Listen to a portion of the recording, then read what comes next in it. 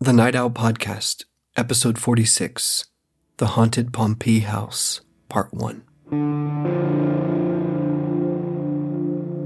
Welcome to the Night Owl Podcast. I'm your host, Stephen Ballou, and this is a place for all you restless spirits out there to tune in and hear true tales of the paranormal. I hunt these stories down, capture them from the mouths of those who've experienced them, and share them with you, right here. We're currently looking for more personal ghost stories or haunted locations, so if you or someone you know has one, please submit it to us for consideration. Go to thenightowlpodcast.com, click on the Submit Your Story page, and let us hear your ghost story.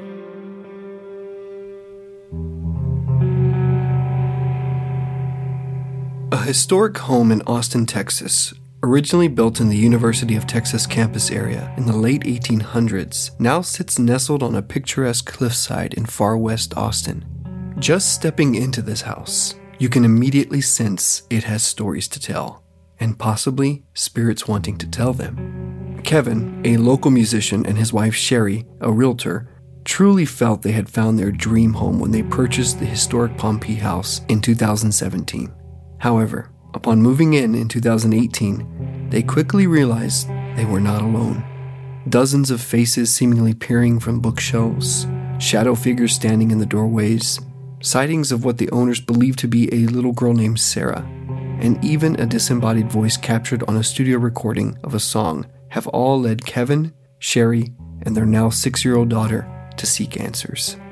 Join us, the Night Owl team, as we embark on a new paranormal adventure, this one at a home built in 1887 that's had a long, colorful history.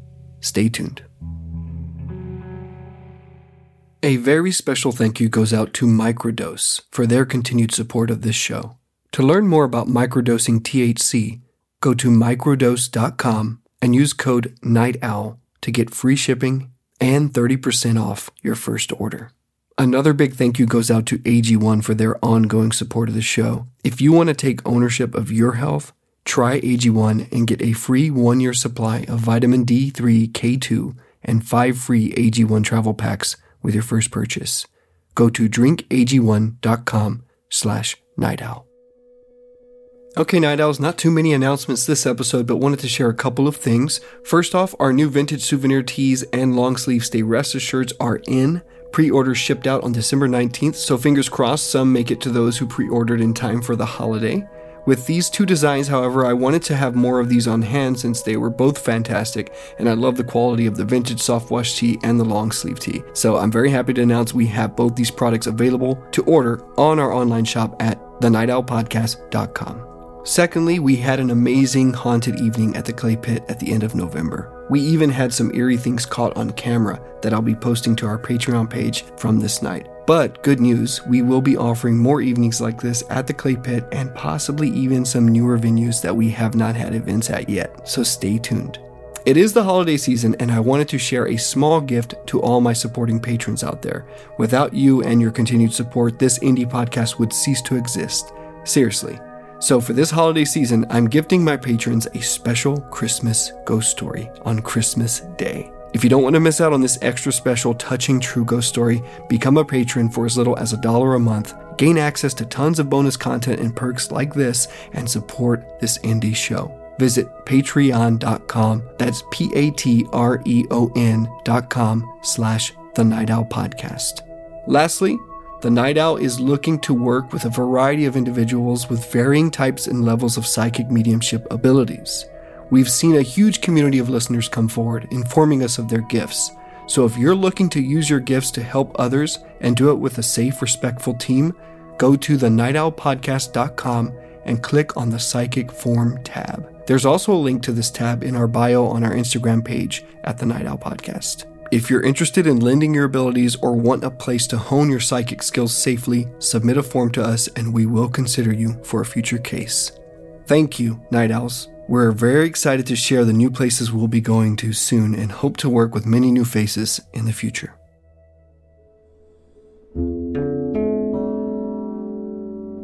Almost a year ago, in January of 2023, I had gotten an email from a woman named Sherry, who was an avid listener of the show. Her and a large group of her friends were dying to have a private tour of Pioneer Farms, one of our former featured locations on the show, and she was just kindly asking if that could be something we could make happen. We stayed in touch via email to see what might work. Things actually ended up shaping up, and we secured a private tour for her and her friends for April 29th. However, prior to the upcoming tour, on January 22nd to be exact, Sherry decided to send me another email, this time to inform me of the home her and her husband Kevin had purchased in 2017. It was a home with quite a colorful history and was apparently very active, paranormally speaking. Sherry ended up sharing several documents with me that quickly piqued my interest. I sent these details about this unique historic home, which was called the Pompee House, to my father, our show historical researcher. Based on the history and the activity that Sherry was describing to me, I knew that I wanted to look into this place and their claims. It was a very busy time for me and for her, but eventually I was able to first arrange a call with Sherry's husband, Kevin, as he apparently was the person with the most experiences, a good knowledge of the history of the home, a little reserved to talk about them, Sherry admitted, but he was willing to give it a shot. So on March 3rd of 2023, I lit up a cigar on my back patio, put my earbuds in, and gave Kevin a ring. My name is Kevin, and I'm a musician in Austin, Texas. My wife, Sherry, is a realtor, and this story happened because we bought this house that was built in 1887. We've been living here, I think it's been about 6 years, maybe 5 or 6 years. And the house has a lot of history, which I know that I'm not going to go fully into, but a lot of creatives have lived here, writers. It was a saloon at some point. It was a schoolhouse at some point. And I think the thing that it was mostly was a boarding house. And it used to be on 22nd Street in Nueces, which is was on the UT campus.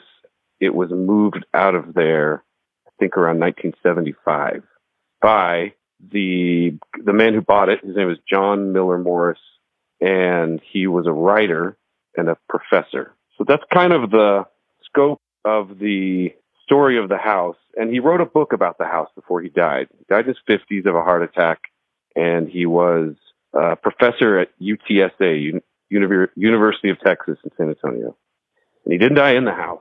He died, I think, driving back and forth, one way or the other.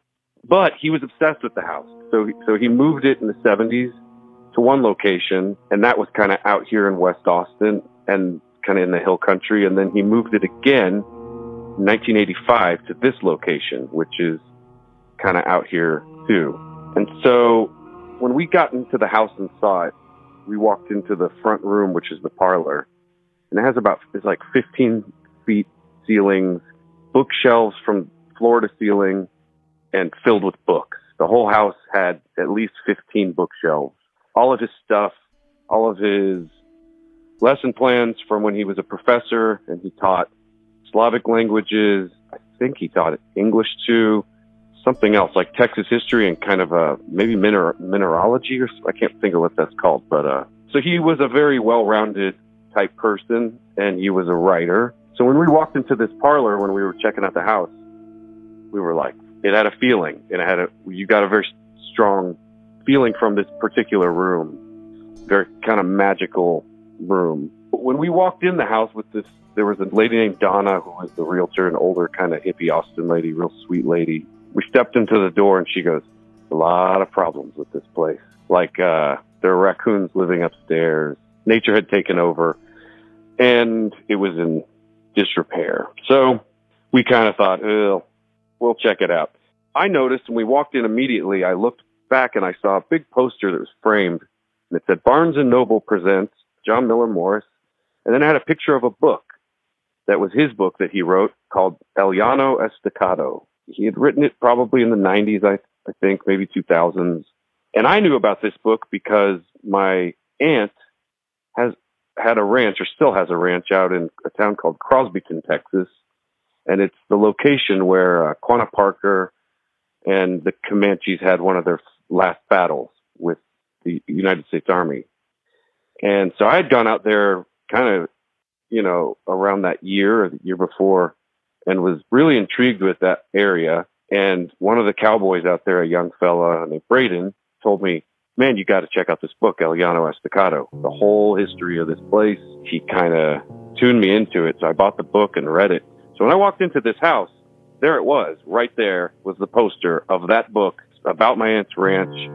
And I just got an immediate feeling of, what is this place? And it was immediately calling. Something stood out, obviously. So that was kind of the magic of it. And we were debating how were we going to get this place fixed up. But it ended up being a project, but it was fun and it was good. Once we bought the house and once we started kind of fixing it up and getting into it, like I said, all of his stuff was here. When he died, his wife had left him and I think divorced him because he kind of got obsessive with this house. And he was a writer too, which I think writers can be obsessive and stay up late and go down the wormhole and maybe have a hard time with being practical in some senses. But anyway, that's just my speculation. So I started doing a deep dive because all of his stuff was here. I found an old love letter from the 60s to a woman who, it was closed. He never sent it. So I opened it up and read it. It was pretty intense and looked through his lesson stuff. And really what he did was he recorded all of the history of this house from the time he lived there until he died. But then also he went back and recorded the history of this house and found nearly every incarnation. I think that he could, but there were many incarnations of it, like I said. And he went all the way back to the original owner, whose name was Pompee. I'm not sure if it's Pompey or Pompee, but it's Pompee. And that man was a wheelwright. And so he gets into all this. And I'm not going to go deep down that because it's a fascinating story, but there's a lot to it. One of the more notable things is that when it was a boarding house, there was a famous writer, Walter Prescott Webb, who lived here, and he was a historian. And people might know him if they ever go to Barton Springs Pool. There's J. Frank Dobie, Walter Webb, and the other fellow, Betacek. And there's a statue of them all sitting around in their trunks, philosophizing. And so Walter Webb was the historian of that crew, but he lived here and when he went to UT. And that's interesting to the story because previous to John Miller Morris's book, El Llano Estacado, there was a book by Walter Webb, which was also about that area called Llano Estacado, which is in the panhandle of Texas. I didn't mention that. Walter Webb kind of wrote the end-all be-all book about that area. And then years and years later, John Miller Morris came back to that and kind of touched it up and did his own version of it. So piecing all this together, I kind of got an impression of who this man was, John Miller Morris, and what a fascinating individual he was. He obviously wanted to live here and refurbish the house and get it the closest he could get it to its original state because of things like Walter Webb, knowing he lived here. So I got totally immersed with the history of the house, with who is this man, John Morris. I would say the main thing about John Morris was he was obsessed with Native American culture. He wanted to find the first tribe that called themselves Texans. And I think he found it, and they were called the Teyas, Teyas. And that's kind of where that came from. So anyway, I've always been speculating, who is this man? And because he's moved the house from the UT campus, and then he moved it somewhere else, I always wondered, why did he move it a third time? And in the book he wrote about the house, he says it was because of development.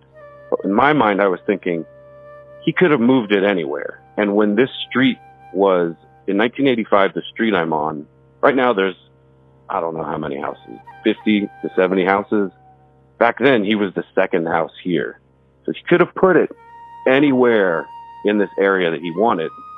And just recently, I started thinking, I wonder if he put this house here because he knew either A, there was some kind of Native American history here, or if he wanted to explore, if there was, if he didn't know if there was, if he was just guessing, maybe there was, he wanted to explore it. Because it's an acre and a quarter, and it's on a canyon, and all around the area, he built these paths out of stone and cedar. When you go down into the canyon, just from kind of knowing a little bit about Native American culture in Texas, there's a little cutaway area where if you get in there, no one can see you, and it's really still and quiet.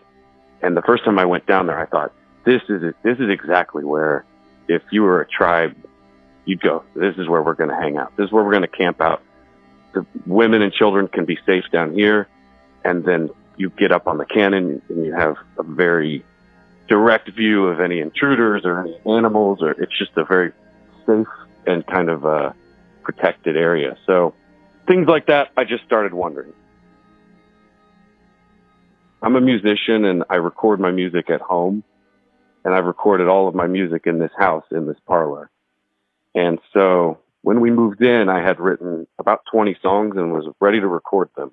I do it on a little tape, on an old tape machine, and I set it all up in the parlor. And I usually do it at night because that's when everyone's asleep. So we moved in and I was ready to do the first recording in this house. And the room sounds incredible. The feeling in here is incredible. So I was very excited. And this was my first experience with the spirits here. So I got everything set up and I had all the songs ready. I had my guitar mic'd up and I had my vocal mic. And I hit record and I had my headphones on. I closed my eyes and I started playing the song. As soon as I closed my eyes, out of the walls, out of the bookshelves, all around me, at least 50 faces popped out. And not really a discernible face, just the presence of like 50 different individuals. And it really felt, it was similar to a feeling of being in an old theater or an ancient Greek theater or something like that, where the seats are kind of at an angle, they go up. It just had a feeling like nothing was there. I closed my eyes and all of a sudden they all kind of came close. And that was very eerie, but it was also very intense in a good way. It made my performance different, and it made me feel like there is some magic here. And I didn't know what it was. It definitely freaked me out, but it also made me think, they're here. They're interested and they want to listen. So whatever that presence was, and whoever all those people were, whatever that feeling was, I liked it. I thought it was good. So that was the first one. And since we've been living here, there have been various other presences. When I was in here one night listening to music, and I was staying up, and I do that a lot, I was closing my eyes and kind of relaxing, and I could feel the energy of what was either like a dog or a little kid just running around the room. And that kind of startled me, but it was also the same thing where it wasn't scary. It was just kind of like, someone's in here, I can feel it. And I was always kind of feeling that in certain rooms. Stomach drops, someone's in here. So that was happening that night, and we have a lot of records, so I was putting the records back in certain places and standing them up against, the bookshelf. And they just kept falling off and falling down, sliding, which is natural, and I didn't think anything of it. And then the second time I went back to it, I put it up, more carefully, walked away. It falls immediately. This went on for about 3 or 4 different times, and it was this kind of playful thing where it's like something a kid would do, where you would think, I don't know, I get it, kid. You're messing with me. Just cut it out. So that was the first time I felt that individual spirit. I will say this, that I guess that had happened. And then I spoke with a medium. This is in 2021.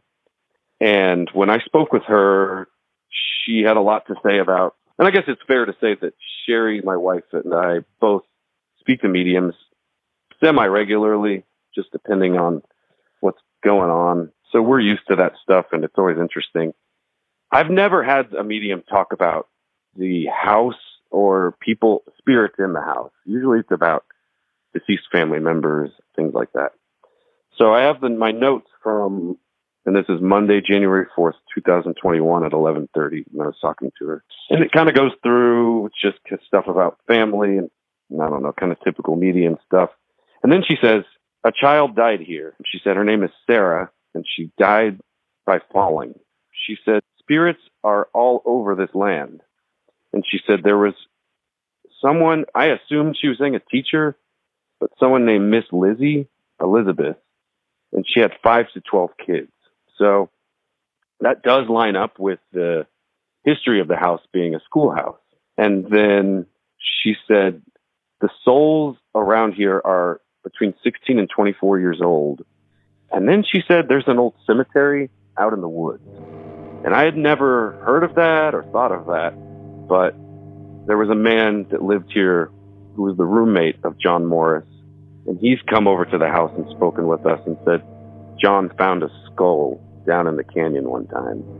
That's something that lined up that I was interested in. And I guess really doing this with you was interesting to me because there's all these weird things that it would be kind of cool if we could figure it out. So the schoolhouse thing, the little girl named Sarah, and the cemetery. That's what the medium said, and that was in 2021. And the only experience really that I had with the little girl was that one time in the parlor with the records falling over and going, that feels like a kid that's just running around trying to get my attention. But then after that medium reading, I started noticing more of a presence of this little girl. And it wasn't happening in the parlor. It was happening in the doorway to our kitchen. And right in that doorway, my daughter is 6. And for the past 2 years, she's been running through that doorway. And it's happened at least 5 or 6 times, maybe more, where she's running through that doorway and she'll trip and she'll fall. And she'll usually hurt herself pretty bad. And the last time she did it, she nearly went head first into the corner of the table. And I've seen it happen a number of times, and it never, she's stubbing her toe on something, but it's just bizarre that that's the area, like, it's bizarre that it's always happening right there.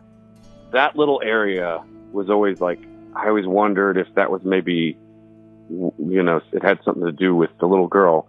Well, then one day I was sitting, and I sit in this main room, and I have a typewriter, and I type my music and my whatever kind of poetry music on the typewriter. And I looked over and I could kind of see a short, childlike, not apparition, but kind of like the impression of a person right there. And that was the first time I actually visually saw something in the house. And I think that it was a little girl. So we've been keeping an eye on that kind of thing. And when I can sense her, it's usually the feeling of like a prankster kind of feeling, kind of creepy, but also not scary, more just kind of like, okay, this is annoying. Would you just please go away?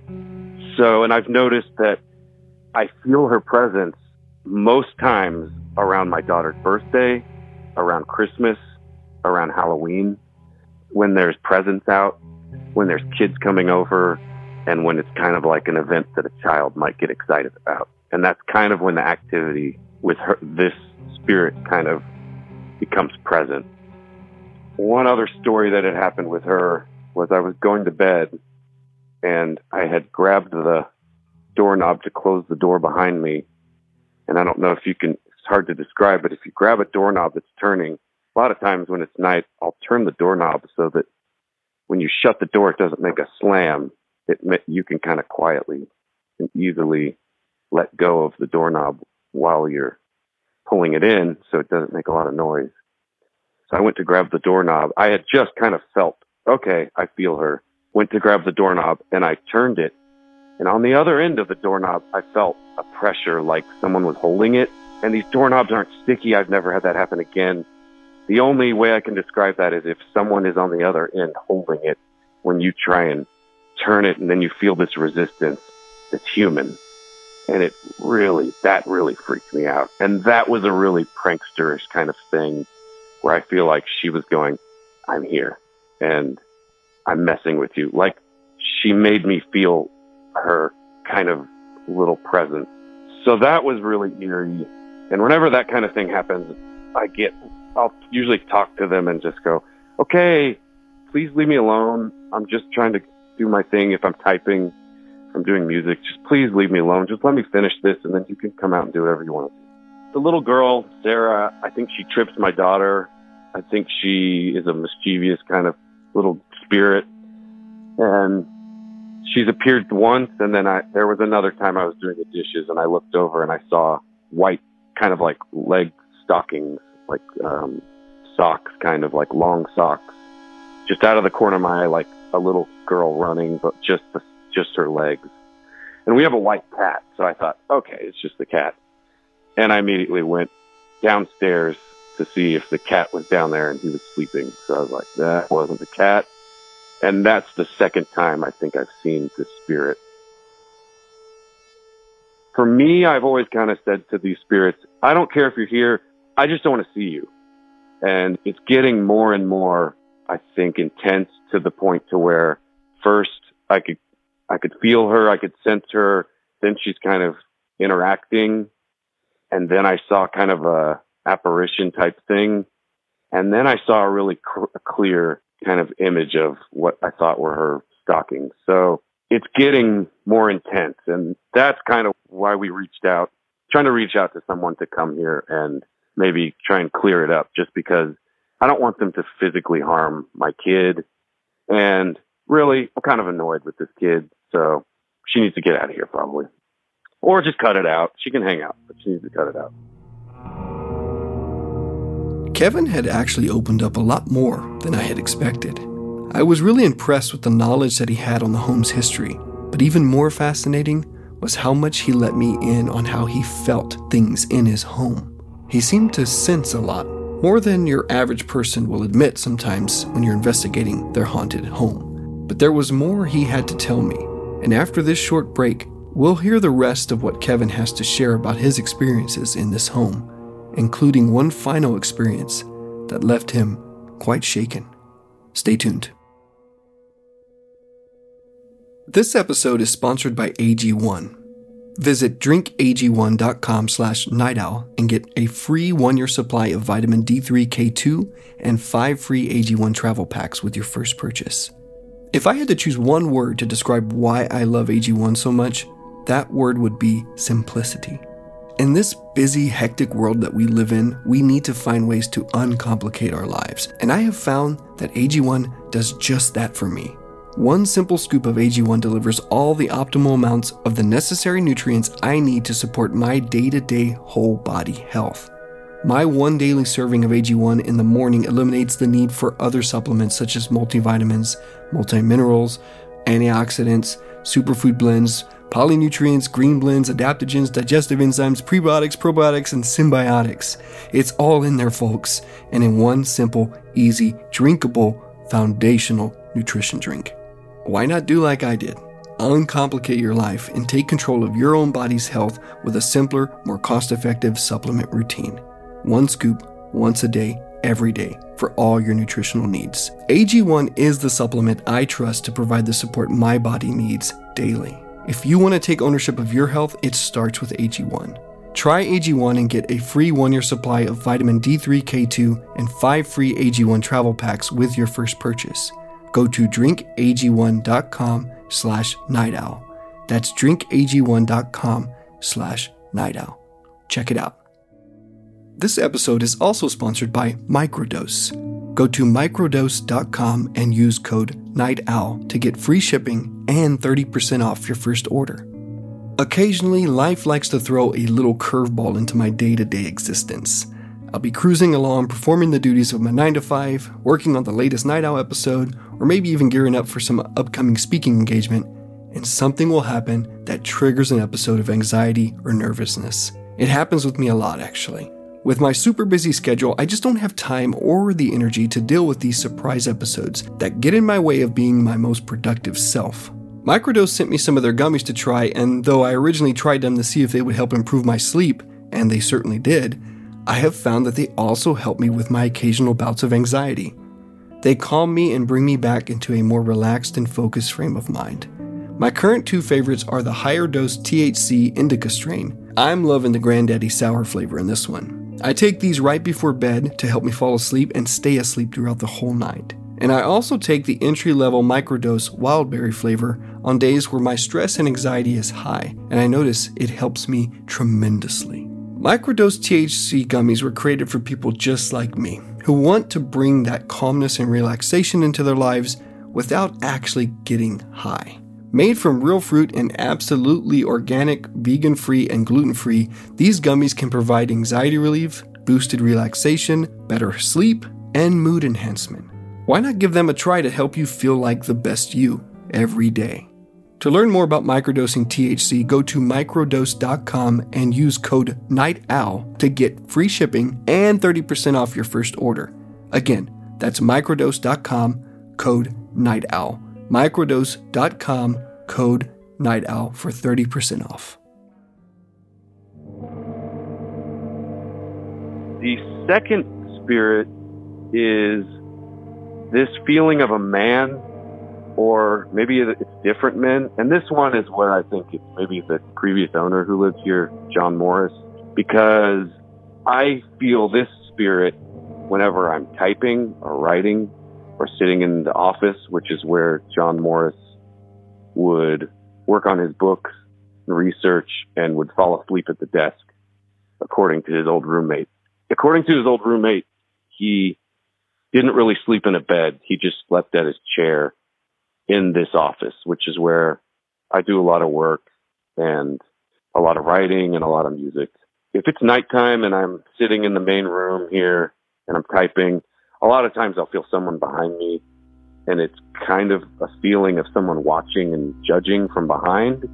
But I also feel that it's someone trying to help, because if I'm working on maybe a song and writing and I have the idea already intact and I'm just looking for the right word, sometimes when that presence is behind me, I get this feeling of, okay, don't mess this up. You got to make it good. And maybe don't give up. Don't put down just the first thing. Maybe really let's think about it. So it's almost like a helpful kind of feeling. And the weird thing about this presence is there's a door to the office, and there's just this creak that happens when it goes back. And it doesn't happen all the time, but every time it happens, I feel that presence that night. I've even tried to make it happen, and I can't really do it intentionally, but it's when you open the door and you kind of let it drift.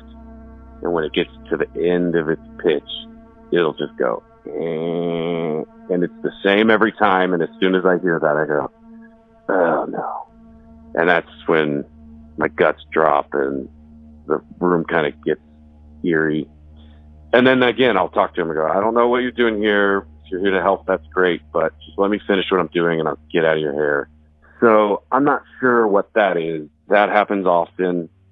And I have seen an apparition of whatever I think that spirit is in both of the doorways. One in the office, there's two doors. One comes out to the main room and one goes into the bathroom where the shower is. And one time when I was taking a shower in that doorway, I saw a taller apparition that looked like a man. I believe it could be the guy who lives here. And I think if that's him, then he's coming around going, I like what you did with the place. Or maybe he's, interested in what I'm working on, or not sure. But same thing where it's never a bad, icky feeling. It's just more of a kind of uncomfortable, unsettling feeling. The last spirit thing I'll talk about is kind of going back to the parlor and that audience thing that I felt. There's times when I have to do music work in here. I had kind of cleared out. There's an attic, and we kicked out the attic and put some stairs to go up in the attic, so I could have a little control center where the tape machine is, and that way there's not equipment down here all the time. So in the parlor, we have some couches and a record player, and the books are everywhere on the shelves and records. And so we built this little staircase that goes up there to the attic. That way I could run chords down here and record people or record myself or whatever, because this room sounds great. But my wife didn't really want equipment just hanging, laying around all the time. So sometimes I have to go up there to do mixes or to do whatever work I'm working on. And a lot of times I'll look into that room and I can just feel that there's something in there, and I'll get a dreadful feeling of, I don't want to go in there tonight. And sometimes I don't have to. And on those nights I choose, I'm just going to do it tomorrow in the daytime. Because in the daytime, I never really feel anything here. It's just the nighttime. But I've noticed that in the parlor, it's not really like a person. It's more like a crowd. And it mainly happens whenever I'm recording live music. as if there were people here performing. I've had players come over. A fiddle player came over to do a session, and the night before I went upstairs to get everything kind of set up so when she got here it was streamlined. But that night I felt it more than any other night. And I really had to, I'll yell out, I'd just go, okay, leave me alone. I have to do this. And then the next day she came in the afternoon, and while I didn't really feel the spirit or anything that day, I could almost sense they knew they were ready for they were ready for a show. And they were it was an excitement kind of thing where I was getting ready. And then the next day I realized, oh, they knew what was happening, and they kind of were maybe trying to tell me like this. Hey, we're going to be here. We're going to be front and center, because there was a magic when she was recording. I didn't feel any spirits or anything, but her performance it moved me to tears because she played really well, but also there's just a magic in this room. There's something different whenever people are performing and whenever people just walk in. Musicians usually, they'll look around the room and go, oh yeah, this is going to be good. The presence in this room is different, and I almost think that this room is has more of a portal, is the way that I think about it, because there's never one person, or it's never a consistent thing. And I guess I'll end it here with this story, which was the most intense story and the most intense spiritual thing, or spirit involvement I've ever encountered. And this was a couple years ago. Sometimes I try and record people here. I'm not very good at it, but I enjoy doing it. And a friend of mine, a local musician, was going through a tough time. His friend had just passed away. And it was like his best friend. They were musical compadres. He was working on some new material, some new songs. And I was playing some shows with him. And I said, man, the songs are really good. Got to record them. Let me record them. So he said, okay, cool, let's do it. And I said, well, I'm not very technically proficient. And sometimes I'm not very committed. I'll get bored easy. We decided to do it kind of loosely. And he came over in the day. We did some sessions in the daytime, and it was fun. And we'd talk, and he'd lay down the music. And like I said, I would be upstairs running the computer or the tape machine, and then I'd have the mics down here, and he'd be singing. And with this session, he was just playing guitar and singing. So a couple sessions go by, and then he says, okay, let's do one at night. So we kind of planned the next one we're doing a night session. It's just me and him. Everyone's in bed. The dogs are in their cages. Everyone's asleep. And when it's quiet around here, out here, it's kind of in the middle of the woods. So I'm up there, and he's working. He's getting ready to do, he finishes one song. And I go, hey, do that other one. Do this one. And I didn't know what it was about, but it was about his friend who passed away. I think he mentioned it right before he recorded. He goes, I said, oh, do that one. Do that other one next. You got to do that one. You haven't done it yet. And he goes, oh, well, I won't say the guy's name, but he said, well, that's about Fred. And I go, oh, wow. I didn't know that was about him. And I was like, okay, well, if you don't want to do it, that's okay. We can come back to it. But I just felt like this is a good time to do it. He goes, no, I'll do it. And so I hit record, and he's working through it, and he finishes the take. About midway through the take, though, listening up there with headphones on, and he's down here with headphones on. About midway through the take, I hear something. And as someone who has recorded in this room, at that point I had done 4 albums in this room. So countless hours of sitting in silence with headphones on, with just my instrument. I've never had anything happen like this. But in the middle of that recording, I heard a voice, and it sounded like it was in a very specific part of the room next to the window. And I immediately just got chilled. And I let him finish the take, and I let the last note ring out, and I hit stop. And I yelled down and said, holy shit, did you feel that? Did you hear that? And he didn't. And he said, God damn it, the microphone, it was slipping this whole time. He kind of got mad, and so he was more concerned. He was like, that was a great take, and your goddamn microphone was falling. And then I kind of walked halfway down the stairs, and I said, did you not hear that? And he goes, no, I didn't hear anything. And I go, okay. So I went back upstairs. We did another take, and I think maybe one more. So there was like 3 takes. So then finally I rewind the tape back, and we're sitting there, and he has his headphones down here, and he's listening to the tape. He's sitting here rolling cigarettes, and we're listening back. And usually you pick the best take. So we're listening back. We go to the first one, and it gets to the middle part of the song. It gets to that part where I heard something, and I stop the tape, and I yell down, "Listen right here." And I hit play, and it's just as clear as day. You can hear someone say something. And the way it worked out was, in the song, the singer, the guy who wrote it, he's describing, kind of the scene and kind of like the night of his friend's passing. And when you hear the voice in that recording, it's kind of that thing where when you're in class, the teacher's about to ask a question and someone raises their hand real quick, and before she can even ask the question, they answer the question. So it was one of those things where he was about to get to the turn of phrase, or the part in the song where he's about to make the rhyme, and you hear someone yell it out before he gets there, like almost as if he was like, I wrote that part. It's that word. And so I stopped the tape, and I said, right before it happened, I said, "Listen to this, watch this." And as soon as he heard it, he kind of got emotional, and he said, stop everything. And he had to go home. We had to stop everything. I didn't even put the tape up. We left the room. We went outside and smoked a cigarette, talked about it. And he was like, "I don't like what just happened. I need to go home now." And he drove home, and I closed the doors, and I couldn't go back in there. So then the next day when he came back, I was like, we're going to have to listen back to that. We're going to have to go back to it, because first of all, it's what we were doing. We can't just abandon it. But I was like, it's daytime. It's a little less scary. So he was smoking a cigarette, and I go, I'm just going to go up there, and I'm going to listen to it. And maybe it wasn't even that bad. Maybe it's nothing. And I go up and I listen. There it is again. It's the same thing.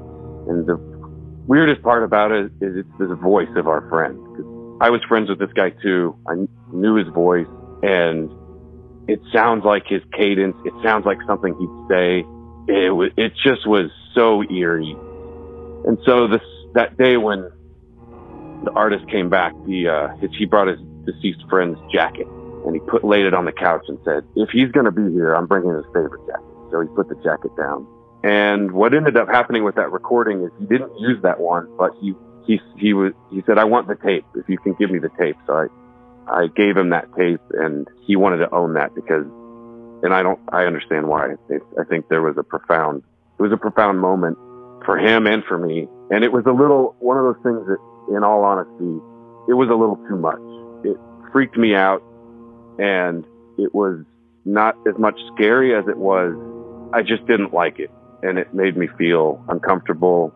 And that's kind of where the sessions, we did one more and then it ended. And I told him he had to go somewhere else to finish it, which he did, and he made a great record.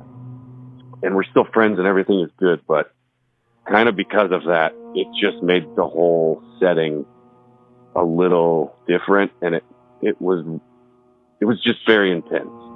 Within that next week, I had a dream that I was in the parlor with the deceased friend, and we were listening back to the tapes, and my wife was bringing us beers and some snacks, and I sat there with him in the dream and talked about the recording, and he kind of told me, "Well, here's what you did wrong. You should have done this. You should have done that song like this. You should have added a guitar here." He was giving his input, which I've never had that happen either, where it was kind of a crazy experience, but then it followed up with a dream where then it kind of continued. That was the most intense thing that's happened in this house, and I haven't since felt that guy, that friend. I haven't felt his presence in here. And I think in a way he was maybe following that fellow around, and that's why he ended up here. But I do feel like this parlor has a very portal kind of feeling where anyone can kind of easily pop up here. And so that ties into the whole thing where I wonder, is it about this land? Does it have to do with why John Morris put this house here in the first place? So I've got a lot of questions, and I'd like to at least get this little girl out of here because she's really getting on my nerves. So I don't know if her name is Sarah. And the medium gave me these names, and I've tried to line it up with the book that John wrote, and none of the names match. The circumstances match. So there's a lot there. I don't know. That's kind of the long and short of it. I can't remember if you described it as a visual or if it was just a sense that you saw a bunch of faces or felt a bunch of faces in the room, in a particular room. Can you give me a little bit more detail about that occurrence? Like, just give me a little bit more to understand what exactly you felt or saw. When I was recording, and a lot of times when I'm recording, I close my eyes. You close your eyes just to kind of get into it. I never really have that feeling that someone's in there, or that, that someone's with you. But all of us have had that feeling where someone's in the room. I've never had the feeling where there's like 20 to 50 people in the room. And it was almost as if these faces were coming out of the bookshelf, all at this kind of intermittently, but at the same time, just kind of drifting out and coming toward me in different levels, like from the floor all the way to the ceiling, kind of all in a semicircle around me. They weren't necessarily, it wasn't like I saw any faces. It was more that it was figures. They were like heads, maybe. Just heads kind of drifting out. And I think I immediately opened my eyes just because it freaked me out. Now, visually, when I saw the little girl's stockings, that was the first time I saw something. And I was like, that looks like when a little girl would be walking quickly across the room. But other than that, the visual stuff that I've seen mostly is kind of like shadow people is the best way I could describe it. Where would you say the activity level is for you in the house? Is it something that's happening on the regular? Every other night. Every other night. It's every other night I can feel somebody in here. Yeah. Sometimes I just feel it. But almost nightly, I can feel something or someone in this part of the house. Now, the thing is, the upstairs was from 1887. The downstairs, they had to build a kind of bottom to support because it's on a canyon, and that was made in that was 1985. Downstairs, there hasn't been a lot of activity, but there has been a couple times when there's been a couple moments downstairs. But when I'm up here and it's night, if I would say 9 times out of 10, I'll feel something in any of the rooms where there's activity. What are the hot spots in the house? Like, can you name them off and describe those rooms to me?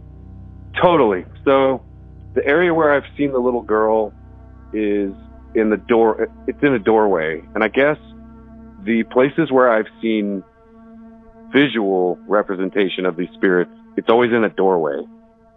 So the little girl I've seen in the doorway from the kitchen. When you're in the main room, when you walk into the house, there's a living room with the dinner table. And then there's 2 doors on the same wall.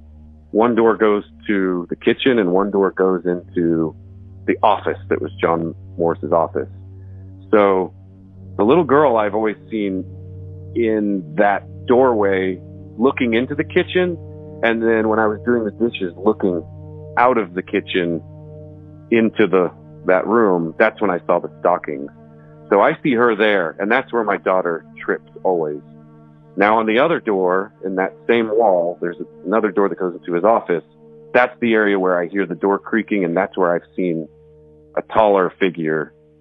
And it's always like they're standing in the doorway. That's like a consistent thing. The parlor is a whole different thing. The parlor is kind of always a hot spot. Well, one thing I didn't mention that I kind of forgot to put in, because I definitely feel that there's the little girl energy.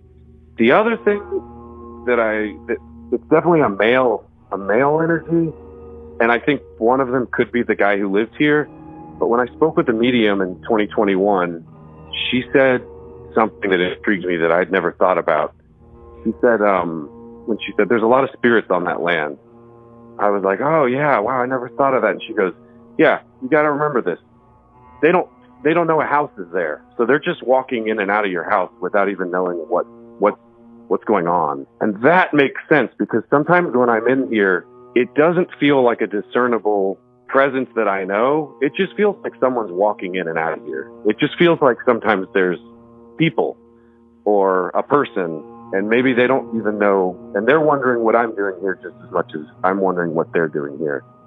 I 100% feel like this house has affected the way that I've created art and the way that I've written and kind of opened myself up to whatever's here or whoever is here. Learning all I had from Kevin regarding his unexplained experiences in the home, on top of the very special history of this house, I was eager to dive into this case fully with my team. Naturally, my next steps were going to be to try to interview Sherry, who originally reached out to me, then see if I could possibly interview their 6-year-old daughter, Jolene. But April rolled around and I wasn't able to connect with Sherry yet for her interview. Before I knew it, the private tour at Pioneer Farms was coming up, so I figured I'd just touch base with her there. Following the incredible night out at the haunted farm, I checked in with Sherry and sadly learned that, as a family, they were having second thoughts on continuing to share their stories and decided to put a hold on us getting involved. This was tough to hear as I had begun documenting the case and researching the history already. But this kind of stuff happens, and I wasn't going to pressure them into doing anything that they felt uncomfortable doing. So I simply let it go. 6 months went by and I had completely forgotten about the Pompee house. Until, on October 13th, 2023, I got a message on my phone from Sherry. Apparently, she saw something in the home the night prior and was quite shaken by the experience. She needed to talk to me, so I quickly set aside some time and gave Sherry a call. While it's fresh on your mind, this happened last night, is that correct? Yes, it happened last night, and I have never had a sighting in our house. Kind of profound. It was just my daughter and I at home, and she's on vacation from school this week, so we went to bed in the same bed in our guest room, and we said our prayers, and we turned off the lights, and I went, oh, shoot, I don't have my water. I got to go upstairs and get some water. And so the house is all dark, and I walked through the downstairs, and I walked to the stairwell, and I turned on the light, and I started walking up the stairs, and at the top of the stairs, I saw white stockinged feet. White stockinged feet just scurry, almost as if I had found a kid playing hide and seek and they didn't want to be caught and it just ran, but it was just the feet. And I paused. I just thought, did I really see that? And then I remembered that my husband has talked about seeing these stockinged feet and that he believes there's a child spirit in our house. And I went, oh, well, maybe that was her. Maybe I saw the same thing. We now had another eyewitness to the apparitions that supposedly haunt this historic home. Kevin wasn't alone in his experiences anymore. And now, both Sherry and Kevin were no longer having second thoughts about us getting involved. Now that Sherry had her very own sighting that corroborated Kevin's, they were ready for answers. And quite frankly, so was I.